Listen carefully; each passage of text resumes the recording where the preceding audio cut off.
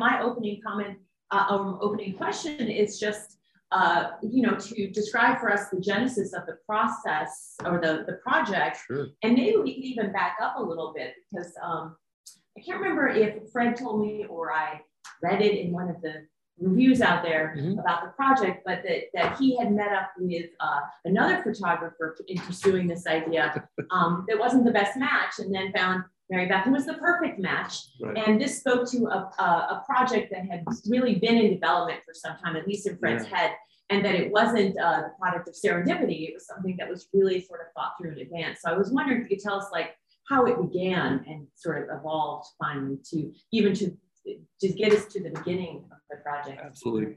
Mary Beth, do you want me to jump on this one? Great, I'll start there. So first off, hi, and I'll speak both to the people who are in the room and to the machine that represents the people who aren't. It's really nice to be here. Thank you, Heather, for having us. I have taught in CMS 20 years ago. I taught in this program. I also taught at the Sloan School of Management. This is homeworld for me, and I'm absolutely thrilled to be back. There's a lot of friends around the table, and I'm grateful, so thank you. And I want to say that this is very much a joint Mary Beth and Fred project. And really, we really cooked it up together. I had been bothered for a long time by something I'd seen in Silicon Valley mythology. So some of you will know I'm a historian of Silicon Valley, very much focused on the myths that drive the Valley and where they come from. And one of the deepest myths is that technologists build systems that make people transparent. And that, through these systems, you can just see everyone and everyone's there. We can just, quote, connect everyone. I loathe that word, but what was becoming clear to me, though, was that the systems of connection that we were building did nothing to reveal the actual world on the ground in which we live. So I live in Mountain View, about 2 miles from Google's headquarters. I have a family. I've raised a daughter there. I have a boy who lived with us for a period of time as well. And I know a very different kind of place. And so I wanted very much to see the Valley. Now, seeing is really hard, and that's really Mary Beth's domain. So I was very, very lucky. A friend pointed me to a couple of different photographers. I actually had one out who will go unnamed, precisely because they lack all of the qualities that make Mary Beth and her work so special. Just plug your ears for a sec. Okay. So, Mary Beth will talk about her process, but it's. I think that what Mary Beth has done in her other work, and she'll talk about her other work, is see people in places where those places have, for a variety of historical reasons, conspired to render those folks less visible. And Mary Beth has a technique for seeing, for working with her subjects, for making them visible in a classical idiom of portraiture of a kind usually reserved for honoring those folks who are already honored in society. And to do that work in Silicon Valley seemed especially important. Now, as it turned out that when we began doing that work, publishers told us that's not Silicon Valley. We'll come back to that story in a minute. So I was lucky enough to be able to invite Mary Beth out. Kind enough to trust me and come. Take it from here. Well, yes, thank you so much for having us. So good to be at the table and in the virtual world. I'm not exactly sure where I should look. Should I not think about that? Should I just look at the humans here? Okay. So thank you so much for having us. Yeah, I got this call from out of the blue to go to Stanford and to think about working in Silicon Valley. And my kids were pretty little. It was 2017. And I thought, Silicon Valley, what do I know about Silicon? What could I offer Silicon Valley? What am I going to do in Silicon Valley? And my little son said, Mom, can't you just do what you always do? Just walk around and talk to people? And I thought, I suppose I could do that there. And I too was feeling really hemmed in by this mythology. I mean, Silicon Valley, was I going to go knock on Mark Zuckerberg's door? I mean, whose doors what was I going to be knocking on? So it took a minute to get used to the idea of going there and doing this work, but then it was just really about who is this community of human beings as an ecosystem, and how does this economy here, how do these corporations affect what life on the ground is like? And so that really just became my MO. It worked great. And could you, so Mary Beth and I at this point, it's I know you're so far away. We are so, I know, it's like, we have been working together really closely for a long time. So yeah, it'll just be, will you say a little bit about where you come from and the work that you've done before? Because that's so important to how you were able to see the Valley. Well, I'd love to say something about that. And then I also want to say a little bit more about this invitation from Fred. So my roots are in journalism, but I have in the last 10 years done these long-term in-depth projects in communities. So first in my hometown of Brockton, Mass, which is right down the road. And I've thought so much about being from Brockton and how growing up as the granddaughter of immigrants, I feel so connected to immigrants and newcomers and those layers of social change that happened with economies shifting. And that's who I feel the most connected to. And that's where my work really started, was in trying to say, growing up in Brockton, which was a rich and beautiful and incredible experience with the most amazing people, that's not what the public perception is of a place like that. That's not what you read about in the Globe. And yet the pride and the layers of love that I have for that place are so deep. So my photography became a way to push against what wasn't being seen, going all the way back to my kind of earliest memories. Fred's invitation was a really interesting one because it was about someone who really did understand the place from a certain level, Fred. So Fred comes in as the perfect collaborator, because what photographers are often doing is photographing life on the street, but not really understanding what they're seeing and the meaning of what they're seeing. So the best was that Fred had this real love for photography and real appreciation for it, but knew what the Valley was all about. So we got into this work mode where I was going out and talking to people and figuring out what life was like, and then bring it back to him and his wife, Annie. And we would sort of wrestle with the meaning of what I was seeing. And so together we birthed this work that we think really gets at that. But it would have been hard for either of us to do alone. And I think both of us were also coming professionally from worlds where there's a tradition that either a writer drives a project that is then illustrated by a photographer, or a photographer drives a project and then a writer writes some stuff around it. And one of the things that's been nice about working with you, and it's very different than trying to work with this other photographer before, was that it was totally collaborative all the way. Mary Beth taught me something new every single week. And you were very patient with me as I mailed you academic books. Yeah. Yeah. I read and underlined a lot of books. Yeah. And that was really powerful. And, we worked really, so stop me if you No, it's fine. I did want to ask though, but about the question you said, your daughter's advice, I think, was, just do what you always do, walk around and talk to people. How did that fly in Silicon Valley, walking down the street, just being like, excuse me, I'm a photographer, I would like to talk to you. How did you make the connections? You know why? It was amazing because everyone living there is aware of the myth and aware of the discrepancy between the mythology on the outside and what their life is like. So there wasn't a person who I said, go ahead. They're aware and they're concerned. Well, they're concerned and just conscious. It's like living inside Disney World, except you're not. Except you're invisible. You're not Mickey out there. You're behind the curtain making it all happen for Mickey, and your life is just not part of that story. I have another analogy that I want to bring in right here. So my first intellectual affection was the early American Puritans. I was really in love with Puritan of the 1620s back in the day. Somebody's got to do it. Anyways, I often used to wonder, what would it be like if I could actually wander around in Plymouth, Massachusetts in 1620 and make pictures? And what would that be like? And I realized, and this is something that's been in our conversation for a long time, that Silicon Valley is the city on a hill for our time. It's held up as a kind of sparkling target for people around the world. This is how we ought to be. This is how we ought to live. But in fact, much like the original Plymouth, Massachusetts, it's a place where some people are depicted and understand themselves as saints, and other people are depicted and understand themselves as less than human. And capturing that distinction was something that I think we really worked at together. Well, I don't think they understand themselves as less fair than point. human. Yes, so this is, sorry. But they know that they're not part of the main story. That's right. Even though they're working to make it happen. The main story is dependent on their labor. Right. Yeah. But okay, so you said the publisher said, like, that's not Silicon Valley. We have no idea what you're talking about. It was crazy. But so I'd like to hear more about that story and just like shopping the book and the ups and downs of that, and the conversations you had. And then I'd also like to know, like, is there some sense in which this sparkling Target that is Silicon Valley, like that is tarnishing. That people are now, maybe just because they're seeing Zuckerberg in Congress all the time, they're like realizing, oh, there's some kind of trouble here that we don't quite have a grasp on. Is that myth starting to, if not fall apart, but like adjust and change? So it's a two-part question.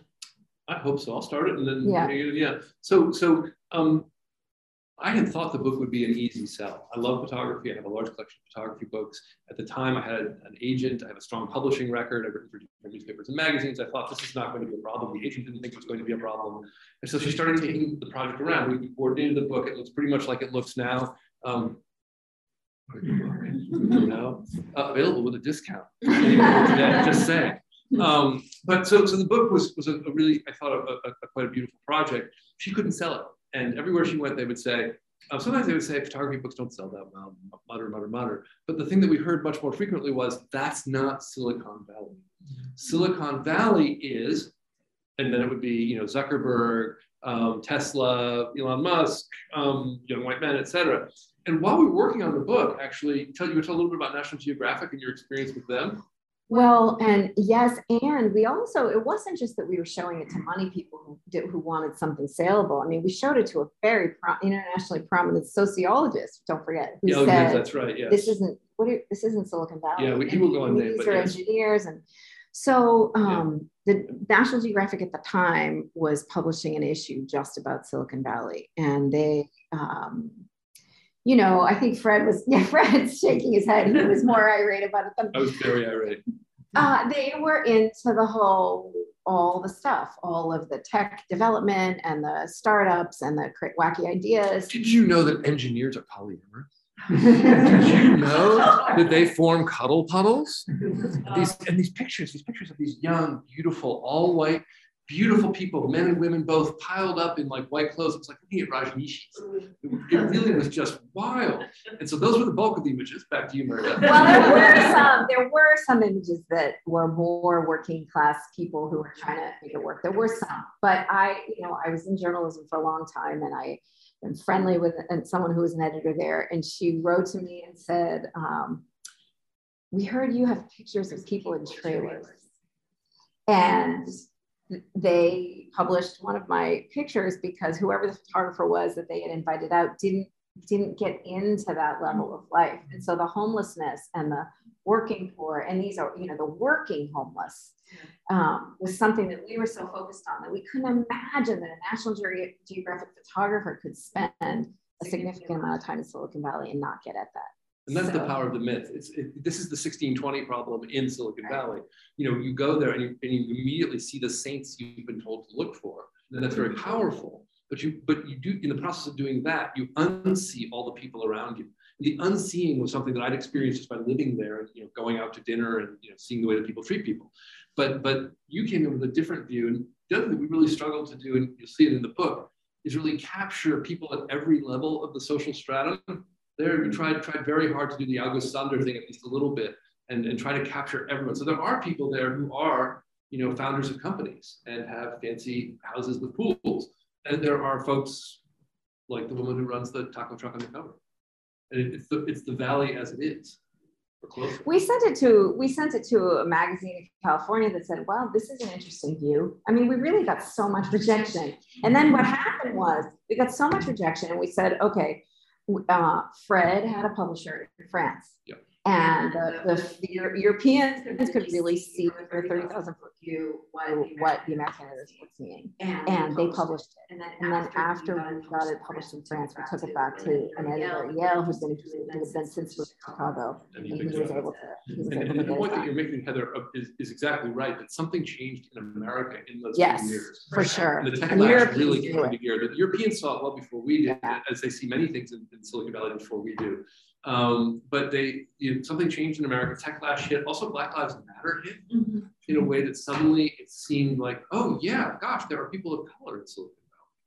That seemed like a thing that editors could suddenly see. They really couldn't see that earlier. It was really fascinating. Like, no. And so those cultural changes made it possible for editors to see it. And then when the book actually came out, thrilled to see on Amazon with all its wonderful metrics, bestseller in photography. Like that was so satisfying. right? And so that didn't last forever. it lasted long enough to give me a thrill. Me too. The day that it was the excerpt was in the New York Times. Yeah, that was a good day. That was a thrill also. Yes. That was a good also, day. I want to take one note on that and give the New York Times a high five. New York Times not known for taking the point of view of the worker as a general thing, especially in the business section. Business section. And the thing, and this really goes back to the quality of Mary Beth's images.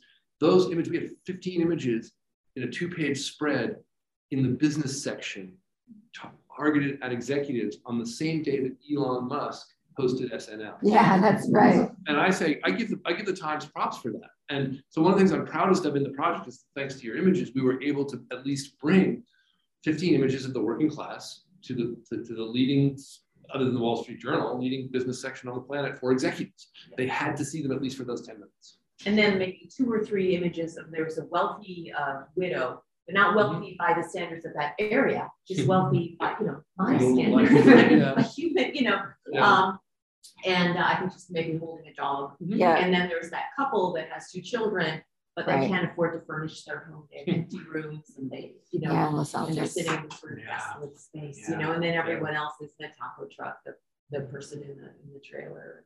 Yeah. Would it be helpful if we showed some images to folks? I would love for you to show some images. And then I had a question about those images, like the ones that I looked at. There is, I don't want to use the word repetitive in a pejorative way, but I see a framing of the people looking directly at the camera in a I'm is going it a confrontational way, or is it just like I am bearing witness, or I exist? And I'd like to get a sense of why that pose is the dominant one, as opposed to say, seeing the taco truck person making tacos. The person in action that one might expect. Or now, this is a great question, and Mary Beth, we've talked a lot about this, but I think, are you ready to share? I heard the question. Yep. Okay, great. There was one point I wanted to throw out before we go to the pictures, though, which is one of the things that really animated us socially and politically is that we see the country moving in the direction of Silicon Valley, the economy of the country as a whole, and that communities as a whole are moving in this direction. So Silicon Valley ends up being this sort of beacon. If you want to go with this mode of capitalism that we're in, this is where we're going to end up, and it ends up not being good for people, is what we are arguing. Right. Okay, so I'm going to share my screen. Okay, great. Thank you, Andrew. And I hope you'll answer Heather's question. I have my answers are a little different, which I think is also interesting. And how do I get rid of this little bar, Andrew? Just grab it. Oops. Grab it and slide it away. I don't have a cursor anymore. Oops. I think I need help. The cursor's gone. It's hiding.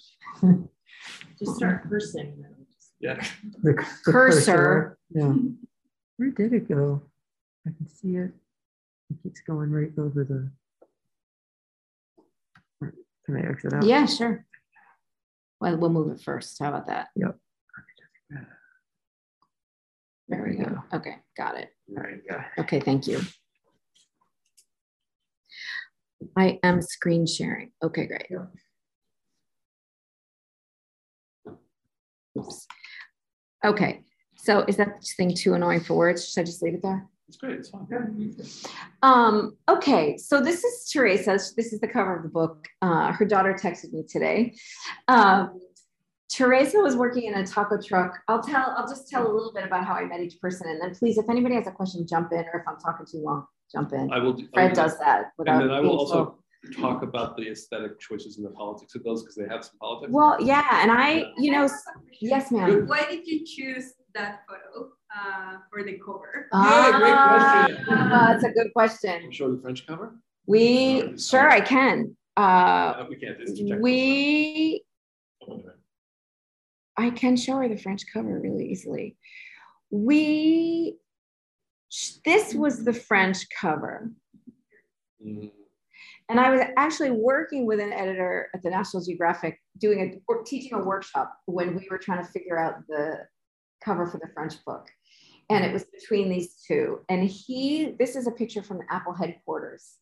So it was this grand opening of the new Apple headquarters that big spaceship thing. And we were in this gorgeous marble space where it's all been written about the marble and the aesthetics. And there was this woman who was just going back and forth, cleaning the glass.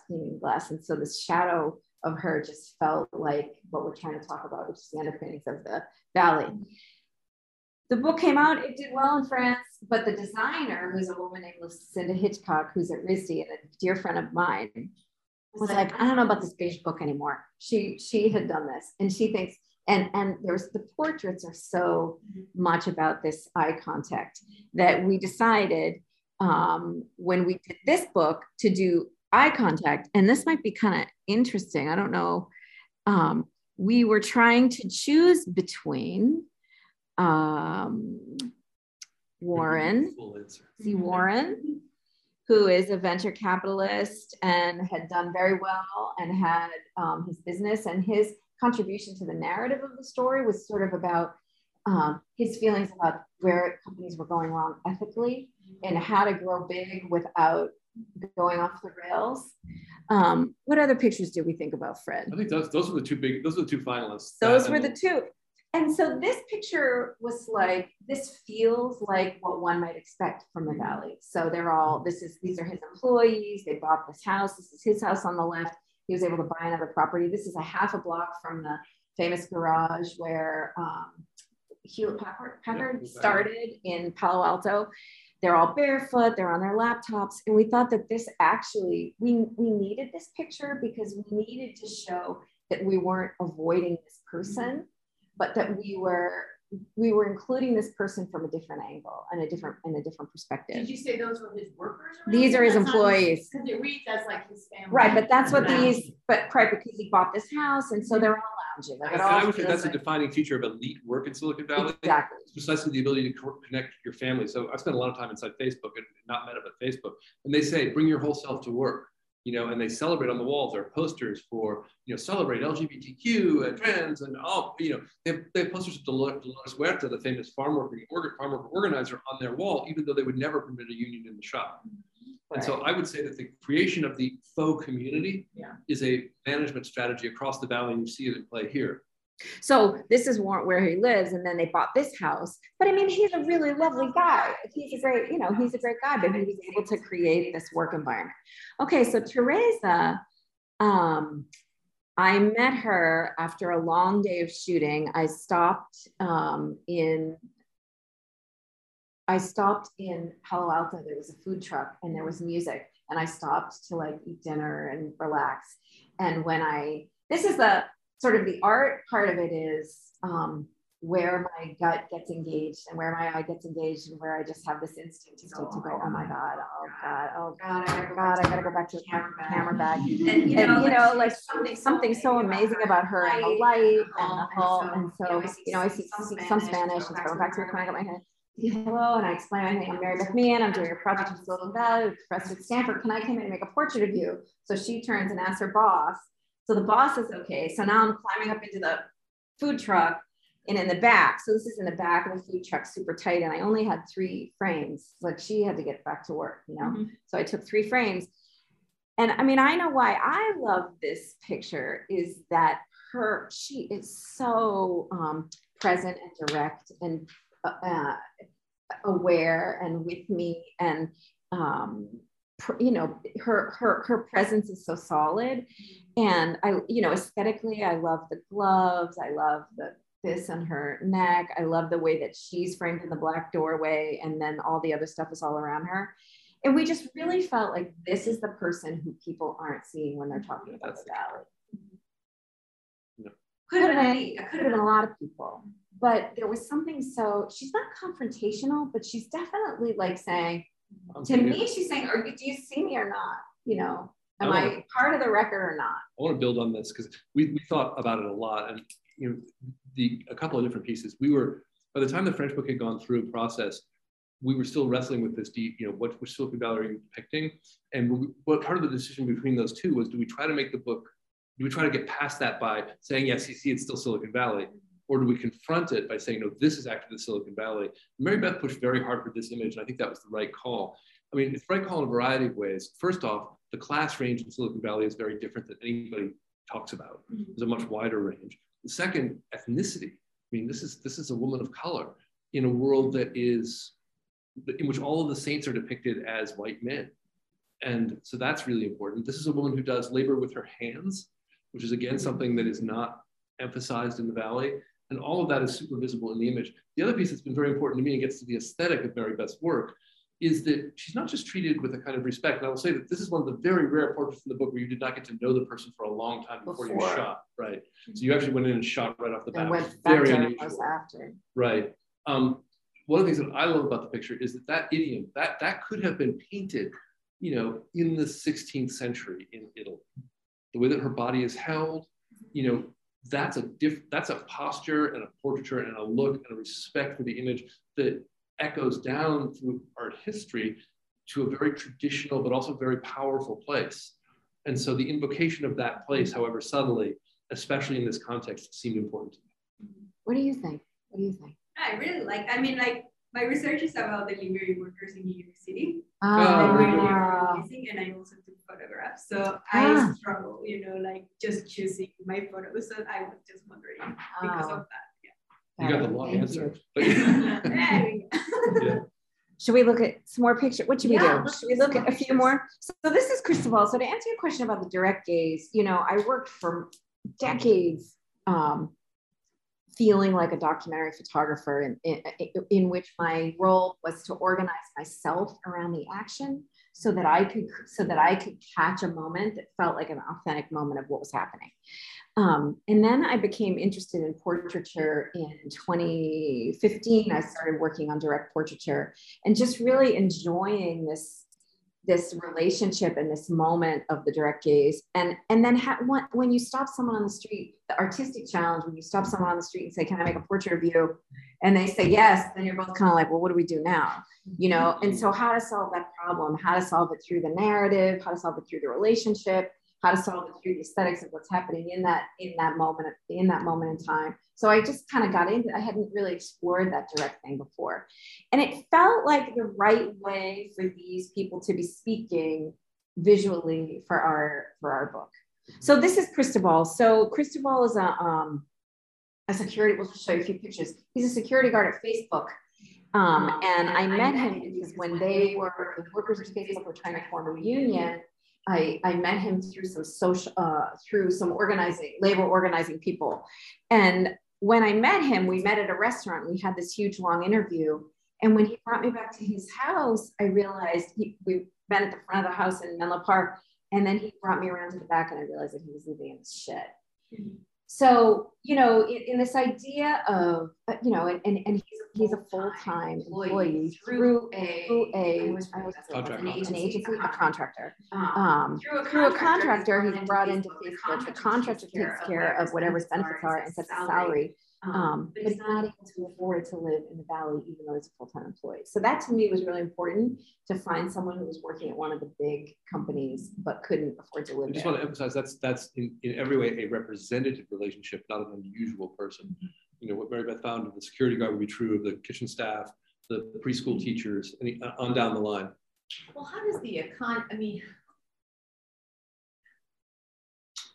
how far can these cobbled together sort of solutions go? Because if people, the uber wealthy, want to have this lifestyle,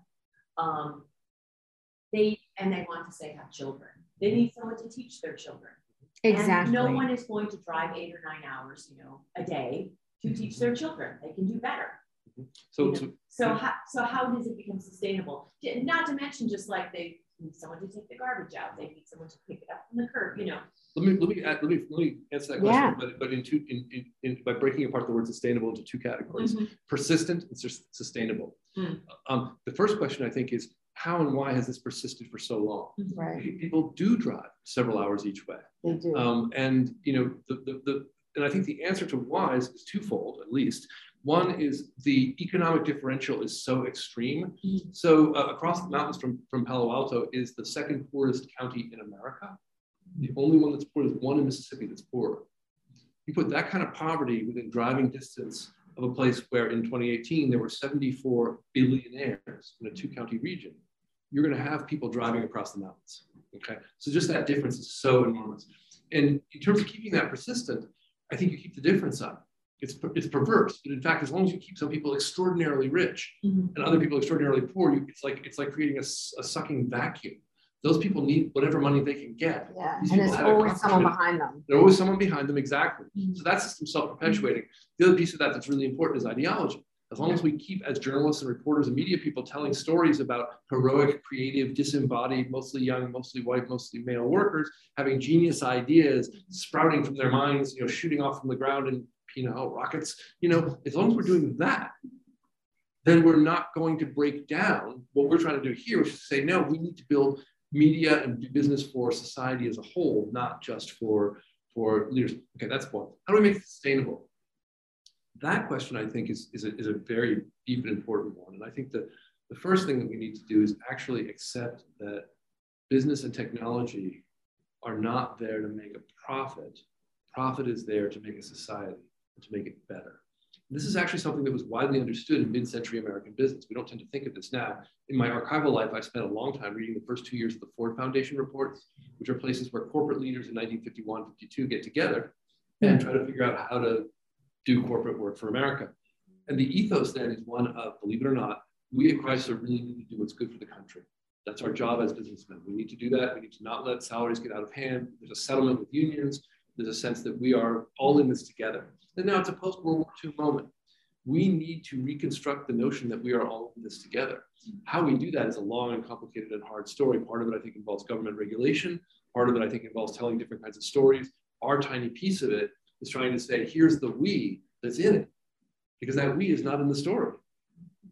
Please. Yeah, I was just going to say, though, that I think the definition of what's good for the country is in the mid-century is still a racist and misogynist and exclusionary definition. Very fair. So, and very in fair. fact, I think it's unspeakable. Republicans these days think they're doing what's good for the country, keeping black and brown people out and down. That may be true that was articulated. This is also a time of without question. Yeah, without question. No, I think that's an incredibly important point. I see it as a more mixed time than we remember. I wouldn't deny segregation for a second, but I would also note that even in the places of the greatest depression, say the American Army, there are efforts to desegregate and to integrate and to begin to build a different America, even in the places where the oppression is taking place. I try to hold on to that. But we can go longer on this. Yeah, I know. I'm trying to hold on to it. What can I say? Maybe I should. Yeah. Doesn't have to do also with what in the 1950s they were thinking of as the profit margin and what kind of profit margin needed to be maintained. I mean, isn't that what we're talking about too? That's really gone off the deep end now with what do you think, Fred? I do think so. Yeah, I read it a little bit differently. I also really want to just say that I heard the comment from me and my people. I really did hear that, and that's sinking in. I don't know what to do with it. It is sinking in. I did hear that. Yeah, I think the profit margins have become grotesque. I actually think we've kind of gotten it.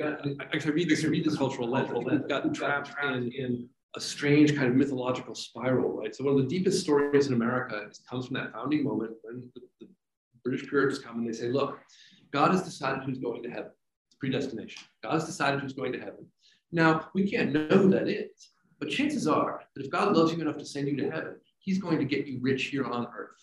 And so gradually wealth in 17th century America becomes an emblem of potential salvation. That idea permeates American society. It permeates it across the race lines. I mean, consider Creflo Dollar. I don't know how deep we go into that kind of theology, but it's across America. It's very powerful. Silicon Valley stands as an emblem of that idea, that in fact, God has decided that some people are saved and others are not. As long as you buy into that, as long as you buy into the idea that wealth is some form of salvation, the spiritual and the commercial are aligned in that deep way, it's very hard to make cases for other things, other ways of being. That's triply true in the post-World War II era as the institutions of sociability begin to crumble in a variety of different ways. Churches are declining, other spaces are declining, and it gets much harder to build the kind of society, kind of do things together way across different lines that we desperately need. And so that theology, that kind of commercial theology, is everywhere. That would be my riff on it, but I don't know. And I think other folks on that one too. I wonder if we could see some more. Sure, we'll look at a few more pictures. Okay. Yeah, because all right. get more of a handle on. Yeah, let me run through. Okay. So here's Imelda, who when I was there the first time, I was there for 6 weeks in 2017. I rented an Airbnb, and I saw this woman coming out of a house, 2 women with mops and buckets, and I went and spoke to them again in Spanish. And I just said, I'm Mary Beth Mann, I'm a photographer. I'm working on a project about life in Silicon Valley. Do you want to tell me? And Imelda said yes, and she wrote down her number, and I called her, and we met. She said, meet me at this gas station. She lives in Redwood City.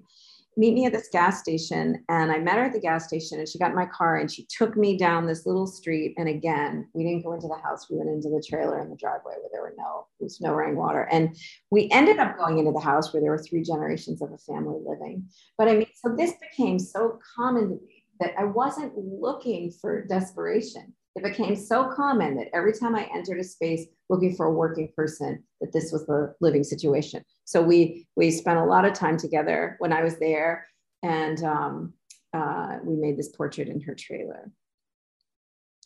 This is Ravi and Gautami. So we wanted to talk about the different engineers coming from all over the world to Silicon Valley who don't, who maybe are not part of the dominant narrative.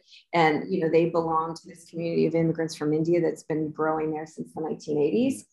And they talked about they want to have a family. They're both pharmaceutical engineers. They went from India to the United States. They made many stops before they got to Silicon Valley. When they got there, they thought we're not going to be able to raise a family here in this, apartment for $3,000 a month.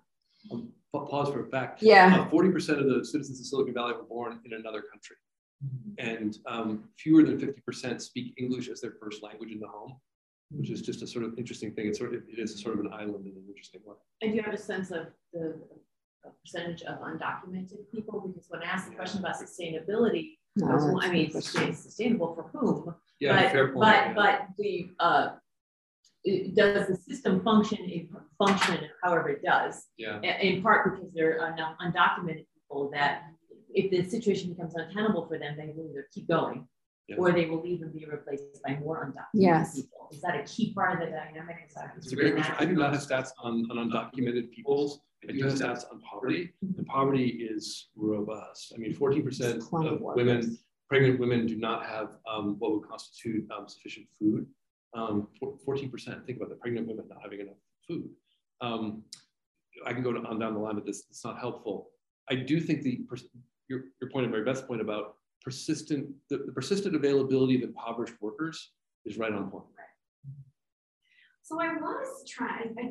I did start to make these kinds of. Fred started calling them the interstitial pictures. Which I like. Why use one syllable? We could use 4, right? I started to just sort of grasp at these scenes that were that I was seeing every day as I was driving up and down the highway. And there was this funny kind of Judeo-Christian pushback from the community against what the new kind of sacred temples had become. And I just, what's happening? No, you're still. I'm still. It makes it look like you're not on Zoom. It's freaking out. The screen is. It's a different screen. Not moving. But my. Oh, this is a different. Oh, I see. Yeah, I see. Now you're back. Yeah, I think Zoom may have crashed. Yeah, looks like. Fred, you're still on. I'm still on, but I don't have pictures to show. Fred, maybe while we're Great, it's interesting because you were basically telling the Vivarian story.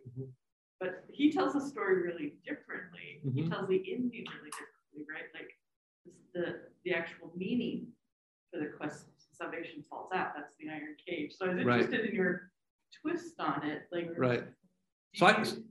So I think that for Weber the meaning of the search, the religious, the specific.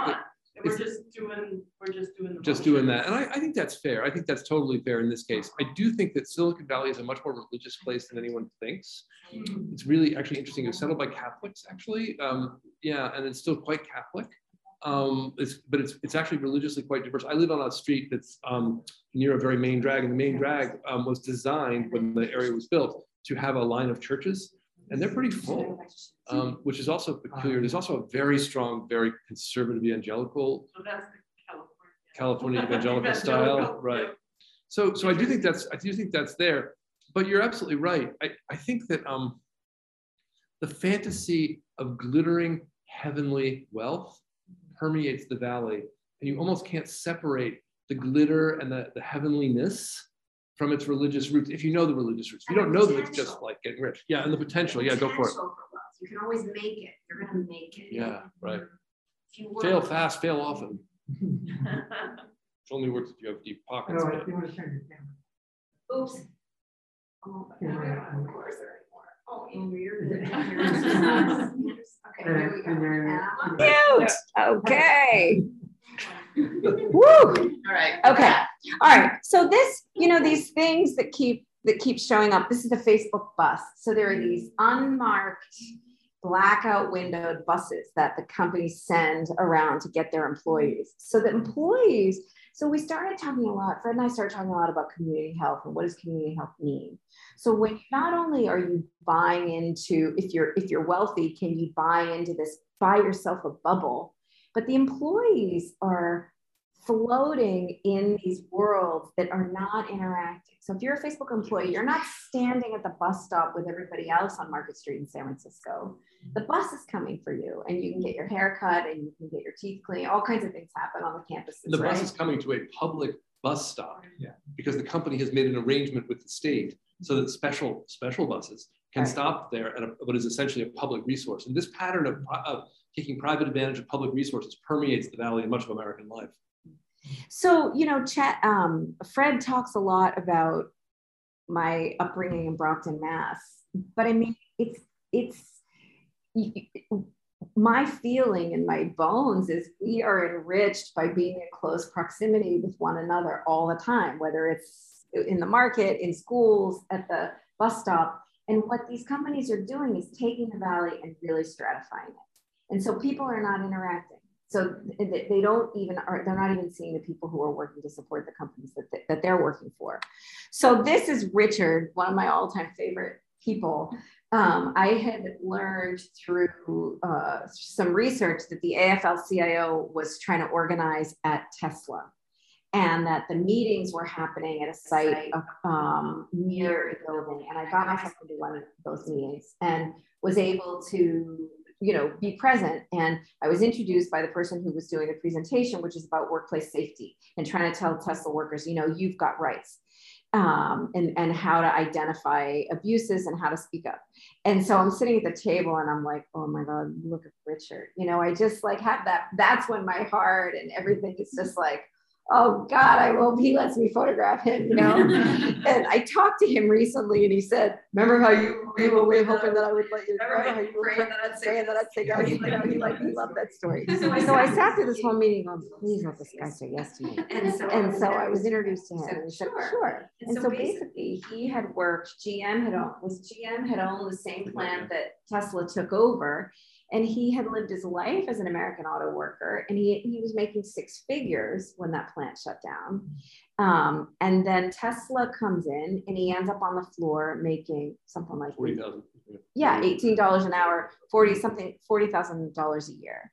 And he ended up being, he's in the news, you can look him up because he started organizing. He started working with the AFL-CIO and started to talk to workers about their rights. And he was saying, I saw guys sleeping in their vans, working 18-hour shifts, blowing out their shoulders, sleeping in the van, taking a shower in the locker room and come back and do it again. He started to organize, he gets fired. So Elon Musk was found in contempt. I mean, it was found to be an illegal firing that violated the law about organizing being legal. And Elon appealed it something like 3 times. He was ordered to pay him back pay and reinstate his job. And as of now, Richard is still not working. And what he said to me on the phone was, my back pay is like a penny to Tesla. He keeps appealing to send the message, in Richard's view, not to organize, to Should I build on this? Yeah. I think the image reveals an economic pattern that is permeating America right now. And I think this is part of the work, right?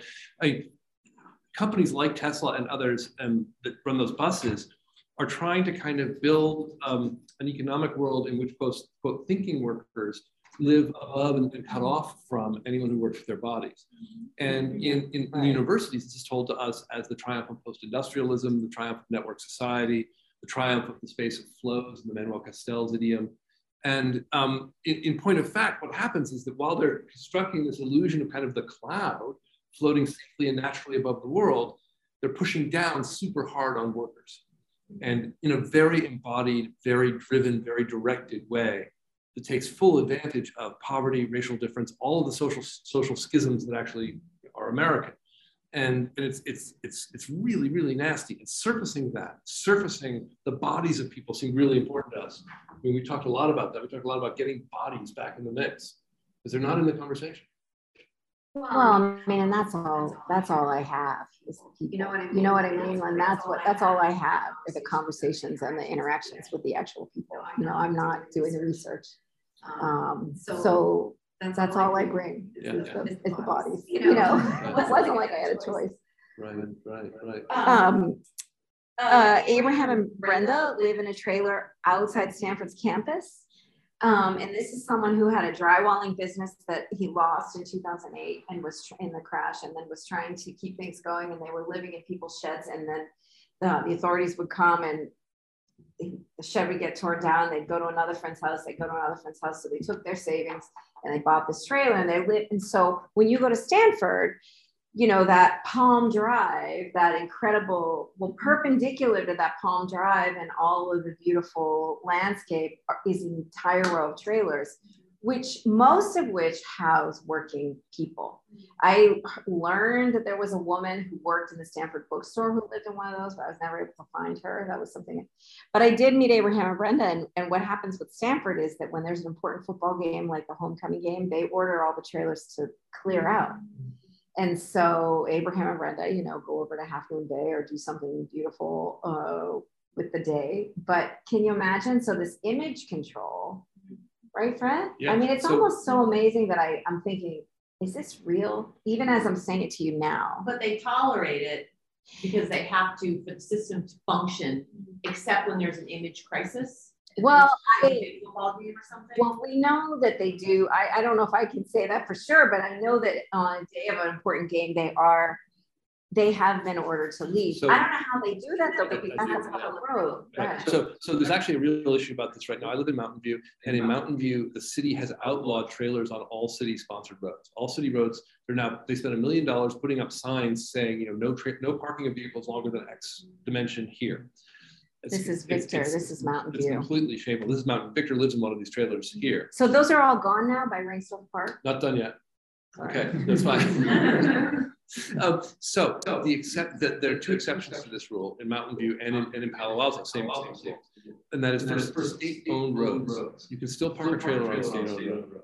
So there's El Camino Real, which runs the full length of the peninsula, and that is a state-owned road. And that's where all of these ones outside Stanford are parked. They're all on El Camino Real.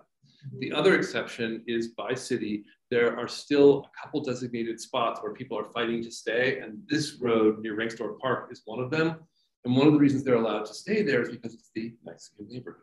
Right. So now you'll be thrilled to know that Mountain View is now created an advertising campaign. Mountain View, an inclusive community, an inclusive community, and it says absolutely nothing about class. Focuses exclusively on ethnic diversity, which allows them to focus exclusively on international tech workers. Wow. It's actually fascinating. It's completely fascinating. So this remains kind of invisibilized. And this is very much under threat. I mean, these will go away as soon as the lawsuits work their way through the system. Yeah. The last thing I kind of want to bring up is this. Fred does a lot of work on invisibility of pollution and how toxic. What are the numbers? Yeah, so pause for a second. Yeah. Silicon Valley is actually the most polluted region in America, though we don't talk about this. Santa Clara County, one of the two counties that make up the valley, has the single highest density of Superfund sites in America, worse than Love Canal. Superfund sites are sites left behind, polluted sites left behind by corporations where the corporation goes bankrupt or is otherwise unable to clean it up, and the responsibility falls to the government. Those sites are ranked in the order of desperate need for repair. Superfund sites are the most desperately in need of repair. So this is like Love Canal. One of the first things you do when you buy a house in Silicon Valley is you get a Superfund site map online to make sure that you aren't near a pollution plume. And you really try to figure that out. We have houses in Mountain View, Mary Beth will talk about this in a second, that are built 5 feet off the ground. And they're advertised as having, you have one right there, yeah. This is Sunnyvale, but same thing. Same idea, yeah. So these houses are advertised in the Mountain View cases having above ground basements. This is a benefit to you. You don't have to go below the ground to store your stuff. Why? Well, they're built on top of things called TCE plumes. TCE is industrial solvent that flows through the ground and it off gases, and it's toxic in a certain density as it rises up. And apparently the toxicity falls below the government mandated toxicity level for humans to live with it at 3 feet off the ground. So your basement is 5 feet. And this is a really expensive neighborhood. Yeah, that's true. I mean, the house is a little teeny bungalow, is $1 million, $2 million. This is what it looks like with the remediation. And this is Mark, whose mother worked in technology in the 70s and 80s before the regulations are in place now were there. And she was working fusing, when you go to the grocery store and you beep the laser, she was fusing the glass to create that laser. And she was working with lead. She was working with molten lead, and she had a miscarriage. And then she had Mark, who had severe disabilities. And then she was driving around the valley and heard an ad for a law office on the car radio that said, "Were you working in technology during these years to have a baby that meets this description?" She was able to take it through the courts.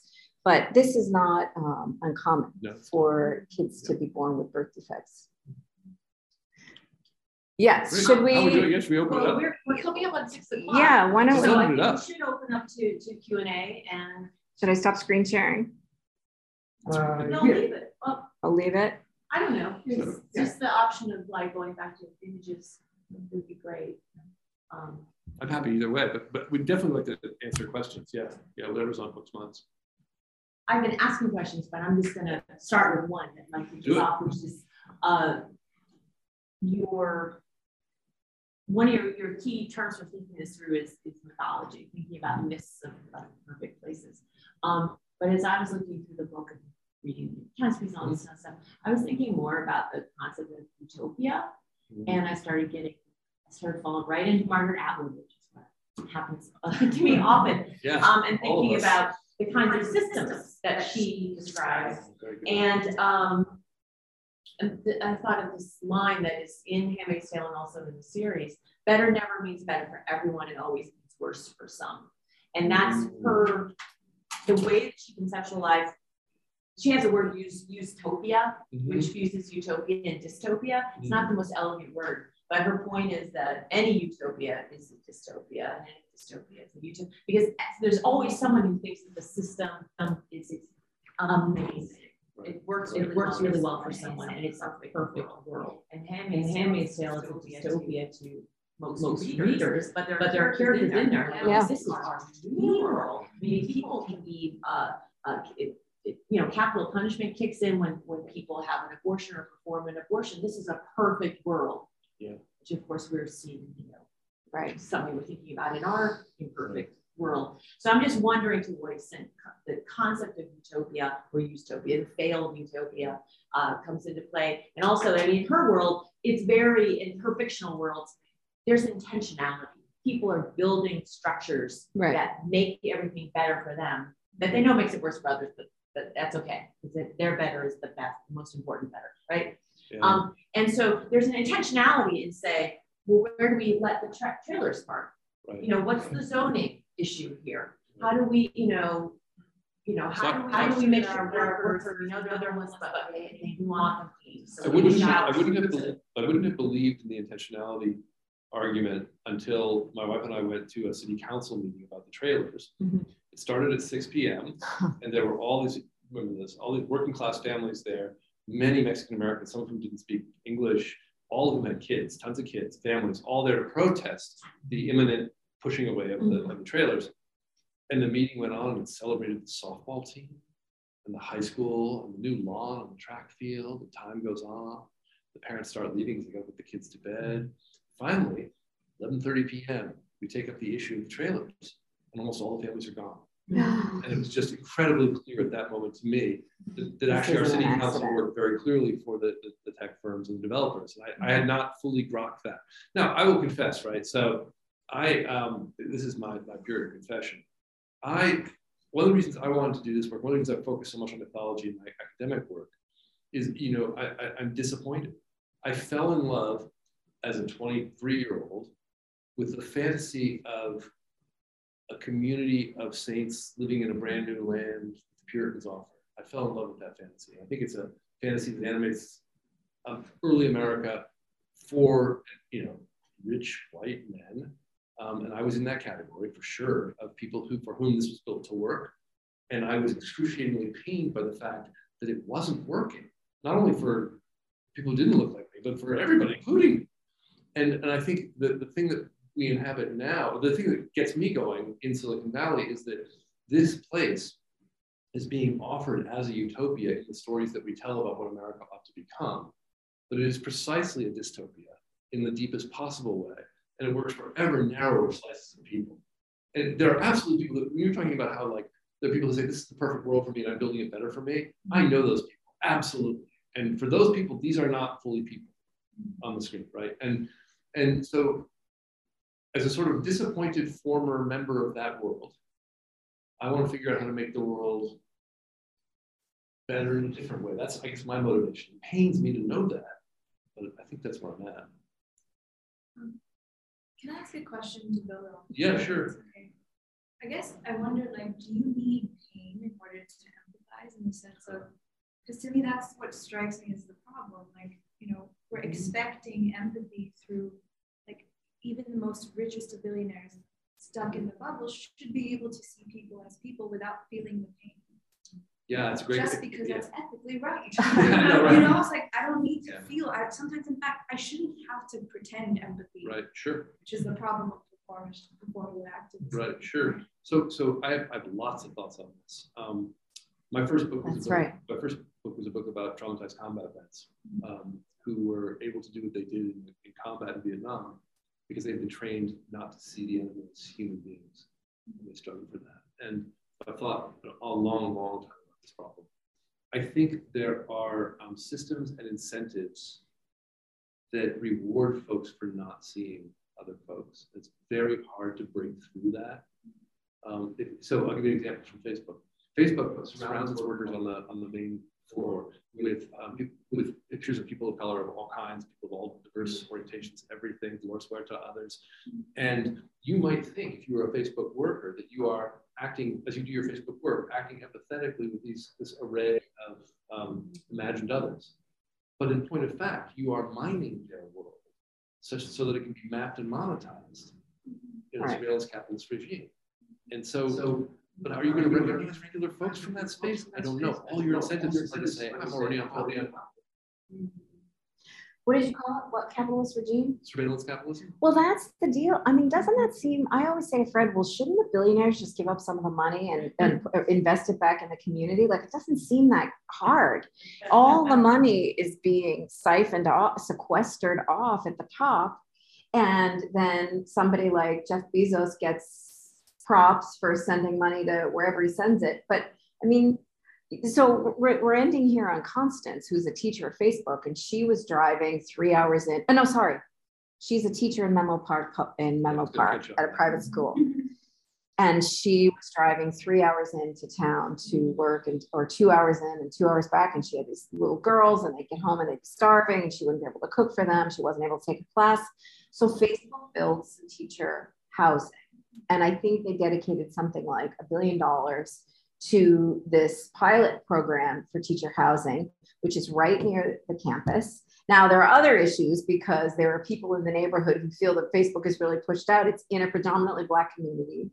And so, the picture of Geraldine and the church, so there are other issues that way, but they build this housing, and Constance is able now to live there. She can afford it. The rent is set at a percentage of her salary. She takes her 10 minutes to get to work and 10 minutes back. She can quantify the ways in which her life has improved because of the time spent with their kids and being able to take a class. So it seems like more of this could work if the companies took that money and invested it back in the communities and felt what Fred, you were talking about the Ford Foundation, you know, this note, and exactly as you're saying, just ethically speaking, should a corporation that relies on the bodies of that inhabit this community be responsible to the community health overall, and why? Or are we just going for the bottom line? And I want to tie together, very much of one mind on this. I want to tie together your question with Heather's comment.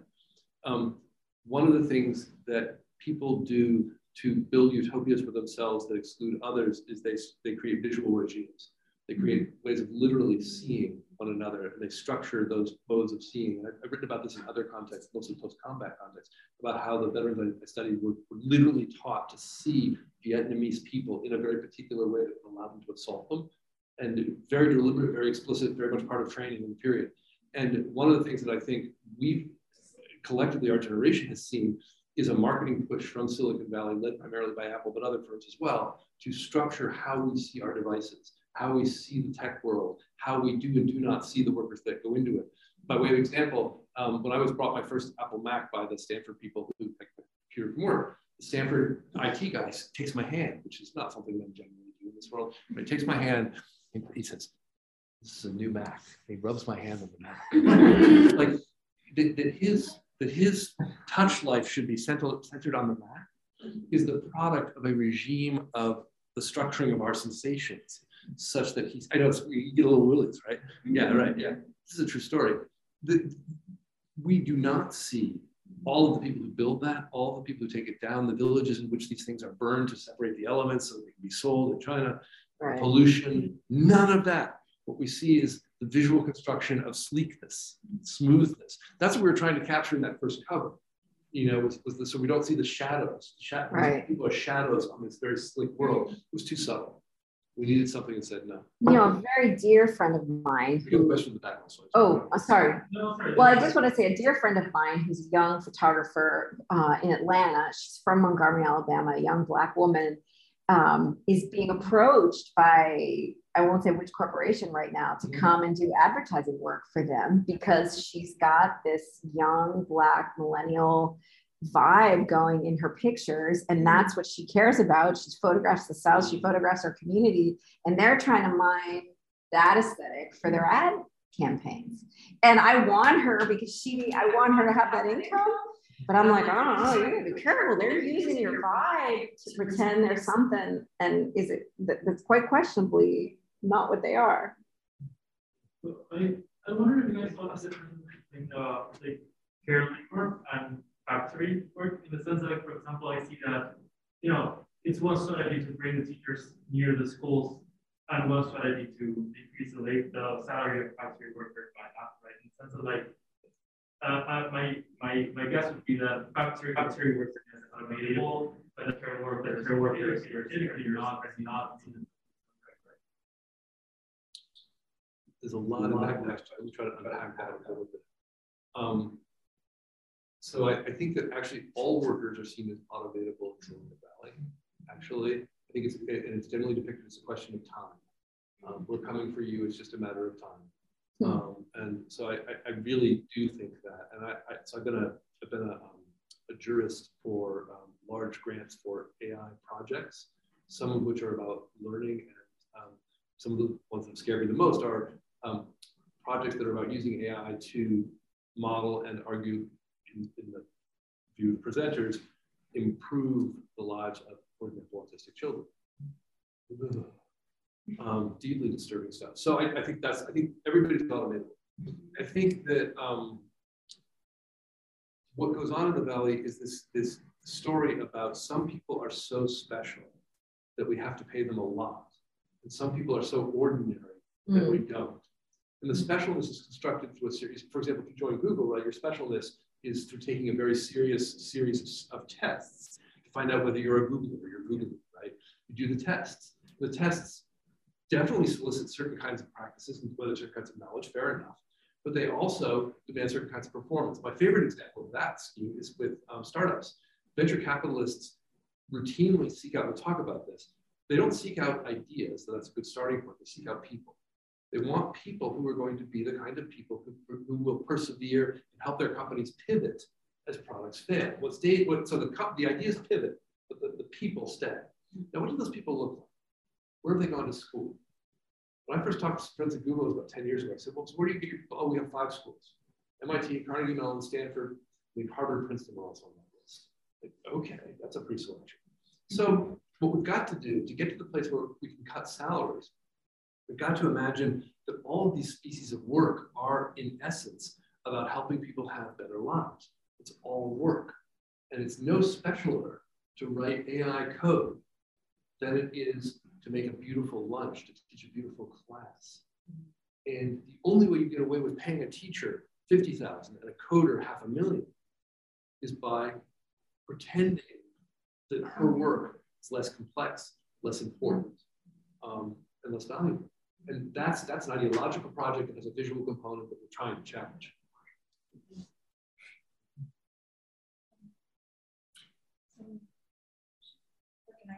Is kind of building on that. Go for it. So I guess my question is that notion of sort of attracting top talent is not unique just to capitalist Silicon Valley, isn't it? It's also the American dream in the sense of like, we want the ideal immigrant. The immigrant who's an international student who goes to MIT, but not the worker in, you know, and you can see it through Harvard and MIT cursing through the means during what happened through the pandemic and who was being, protected. Right. So I guess I'm trying to see if there are other institutions you can link this to that are outside of Silicon Valley. Sure. Indian Institute of Technology, IIT, incredible. Tata Consulting. I mean, there's a whole series of firms from in different countries that are doing this. It is kind of a global thing. But the piece I want to distinguish is the distinction between the search for particular skills and search for particular kinds of people. So Canada has a very rigorous application process. I've been exploring it, I know, for, for escape Trump land. You go north. I've discovered that, in fact, they'll take older professors if they're willing to teach. Speaking of Margaret Atwood. Yeah, exactly. If they're willing to teach in Newfoundland, and I am. Just anyone here in Newfoundland, I'm right there. I'm good to go, right? Okay. So they have a point system, but it's all about skills, and they're very thoughtful about how they do that. I would say that in our country, we're very sloppy about how we do any of that because we're looking for a certain kind of person. Pedigree. Not just pedigree, but also this kind of entrepreneurial person who fits within the unspoken foundational mythology of the nation. That, this is the kind of person who's going to innovate, bring us new things. They are special. They are pre-selected, and their pre-selection, their preordination, their predestination, and they're already that kind of person in their home country. We need them here because this is the place the predestined come. So I think there's a kind of really robust mythology in play there. It's not about skills. We have a lot of difficulty having conversations about different skills and different kinds of workers we want in the country because we're so boxed in by this unspoken mythology. Let me say one other thing about unspoken. I'm doing a lot of work right now in the 70s and 80s on religious approaches to media technology in that period. We here at MIT may not think this way, but Calvinism is very much alive in the United States. In the early 80s, one survey showed that 33% of Americans believed in the rapture. Take that in for a minute. The rapture. God is going to come down, pick us up, those who've been selected, and take them to heaven and leave the rest behind. 3 out of 10 Americans believe this. So again, we may imagine that we're working in a world of ethical rationality. And certainly those of us who teach at Harvard or wherever say rational choice is how people work. Well, no, it's not. And we live in a world suffused with religion, suffused with mythology, far more than we know or address. And we need to, and I'm done ranting now. Thank you. Yes. I just want to say that, that disparate valuation of different kinds of academic work is very much happens here in MIT, right? Where School of Humanities and Social Sciences hierarchy and the class and the new College of Computing is the pinnacle, and I feel like the work we do is devalued all the time, and actually I guess one clear measure of it is there isn't even anybody from the humanities or arts on the search committee for the new president. Oh, that is sad. So I will just say briefly that we have many of the same challenges at Stanford, and that some of us inside the organization are fighting like crazy to make changes. and we'll see what happens. I have a question for Mary Beth, and this is actually ripping off something that Fred sent me in an email, saying that, so one question to raise about this project is, why we need to see the valley with our eyes, but implicitly, it's your question about the power of still photography to make things visible, and the power that moving images or even image databases, as you put it, makes it hard to focus on. And I'm wondering if you could talk a bit about the power of still. Now you might say, well, photography is the best because I'm a photographer, and that's what, right? But as opposed to making films about this kind of material, or as again, especially in moving image databases, or what makes photography a smart tool to use for thinking through and exposing injustice and inequalities. Well, I mean, I'm not so sure it is always a smart tool. And I think that photographers have hid behind a notion of, I'm going to make the world a better place by exposing this injustice since the beginning of photography. But really, photography can often make things worse by reinforcing the photographer's own subjectivities, certain stereotypes. I mean, photography has been a real agent of denigration since its inception, of communities of people of color. I mean, I'm going to photograph this in a certain way, and then this work sort of justifies my own subjugation of the world. So, I mean, that's out there, and that in this moment, especially in the hands of a white photographer, I think is really important to be aware of and to push against.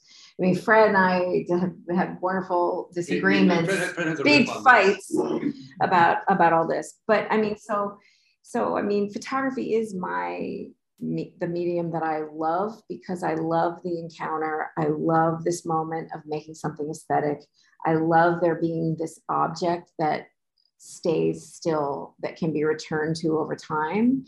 And again, the installation work that I do is about these huge images being in a space that people do pass by over time, and have noted to me that the image stays the same, but they change in relation to the image as they're thinking it through and imagining, what are my own preconceptions about this person? And when I learn about that person, how does that shift? And how do I come to become fond of this image and not want it to leave the cityscape? I think a lot about, but the fact that I love to make photography is enough of a justification because of the damage that I think photography has done in the world. And so one scholar that I think a lot about is Sarah Elizabeth Lewis, who teaches at Harvard, who edited the Vision and Justice issue of Aperture in 2017. And is just a rock star at convening thinkers and artists and writers around these issues. And she really believes in the power of the aesthetic encounter to move a person beyond the limits of what they're seeing now. And so if you stand in front of a work of art, I don't know if you've ever had the experience of standing in front of Mark Rothko and bursting into tears. I have. There's something about standing in front of an image or experiencing something that's beautiful formally that can open you up in a way that's not exactly intellectual and it's not exactly literal, but that's something. So I'm not claiming that these pictures are Rothko-esque, but that I try to get a viewer to a place that's elevated from the daily, because in the daily we're passing each other and the light is bad and the pole is sticking out of your head and the bars, and I'm hungry and I can't, and I'm stuck on what, and so there's something about isolating this idea of a human being and presenting that in the most beautiful container I can create to try to inspire a contemplative act on the part of it. I love that. I mean, too bad we didn't record it. So it's right, and I would say that my historical work, what I try to do is build literally like bowls into which people who don't have the time and the resources that I do to dig up the past can look and see the places that they come from. Like that's really what I'm trying to do in my work. And I get it wrong all the time. And Mary Beth and I are a little different about this. I was a journalist for a long time here in Boston, 10 years. And, I know that I get it wrong every time. I get that. That's like given, but I'm trying. I try a little more every time. And I'm okay with that. I'm okay with the fact that I will not see the whole thing. I will see it from my perspective. My perspective is historically conditioned. I just accept that. I reserve the right to look at people who are different than me and tell stories about them, but try to listen respectfully while I do that. And I reserve the right to be told I'm wrong. You know, that's all good. I'll say another thing, just which is something that's a little peculiar about images. I love the way that two things. First, good photographs are what Bruno Latour calls immutable mobiles. They are, I quoted that a million times. Isn't it great? Yeah. So they're not. They are mobile things that don't change. They reward looking at again and again and again. So that's one power. Another power, though, and this is where Mary Beth and I perhaps differ. I think photographs have a power to be both and. I think photographs taken for awful purposes can often reveal things that we don't expect. Yeah. And vice versa. Photos taken for ostensibly benevolent reasons can hurt people enormously. My favorite work in this regard is by Joshua Gamson. He's a scholar of gay men and media. And he showed very persuasively that gay men were often brought onto television talk shows in the early 70s to be made fun of, especially effeminate gay men. But that when they were brought onto shows to be made fun of, audiences reacted very differently, saw them in fact as human beings. And these make fun of settings were actually gateways to public participation for gay men in this period. It's pre-AIDS. And I thought that's a very powerful argument, and it's a very interesting argument. And he makes it pretty persuasively over 2 books. So I think that we live in a world where our challenge is to see both and.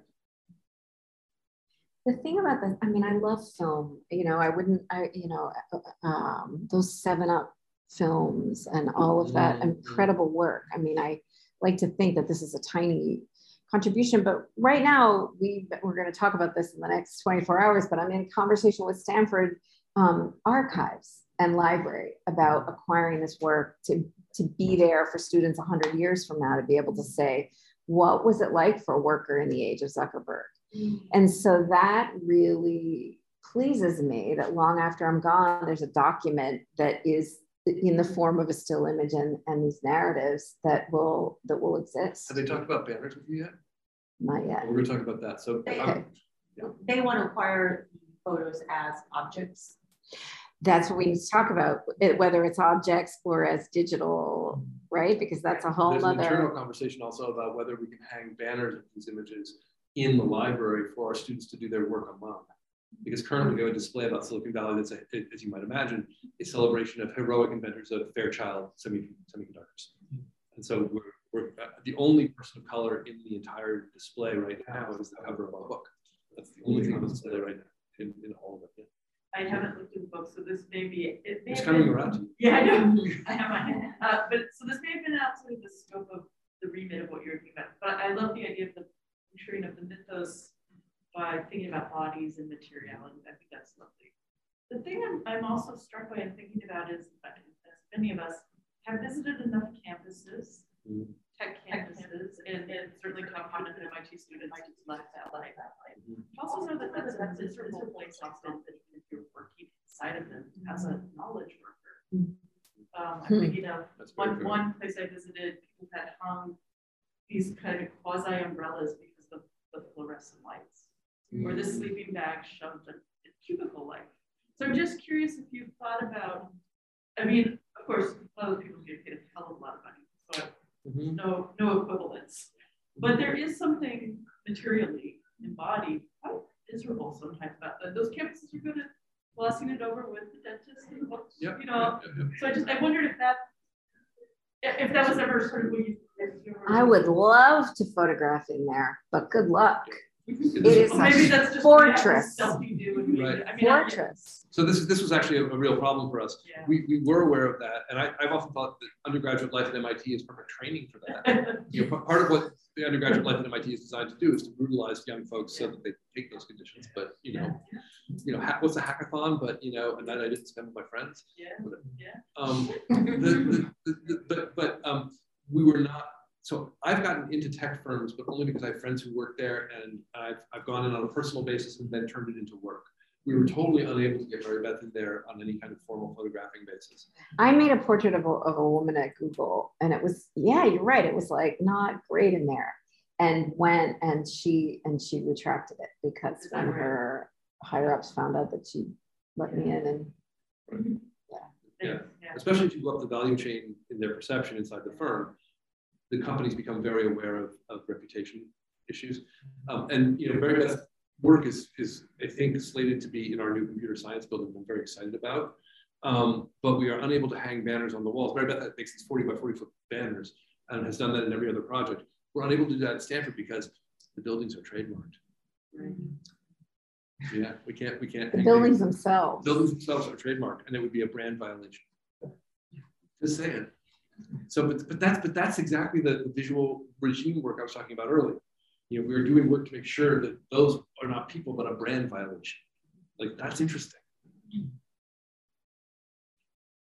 Well, I think we just hit with 6:28. So thank you so much. Did I answer your question? Yes. Yeah, good. Okay. Thank you. Heather. Thank you for having us, Heather. This is what comparative media studies is for.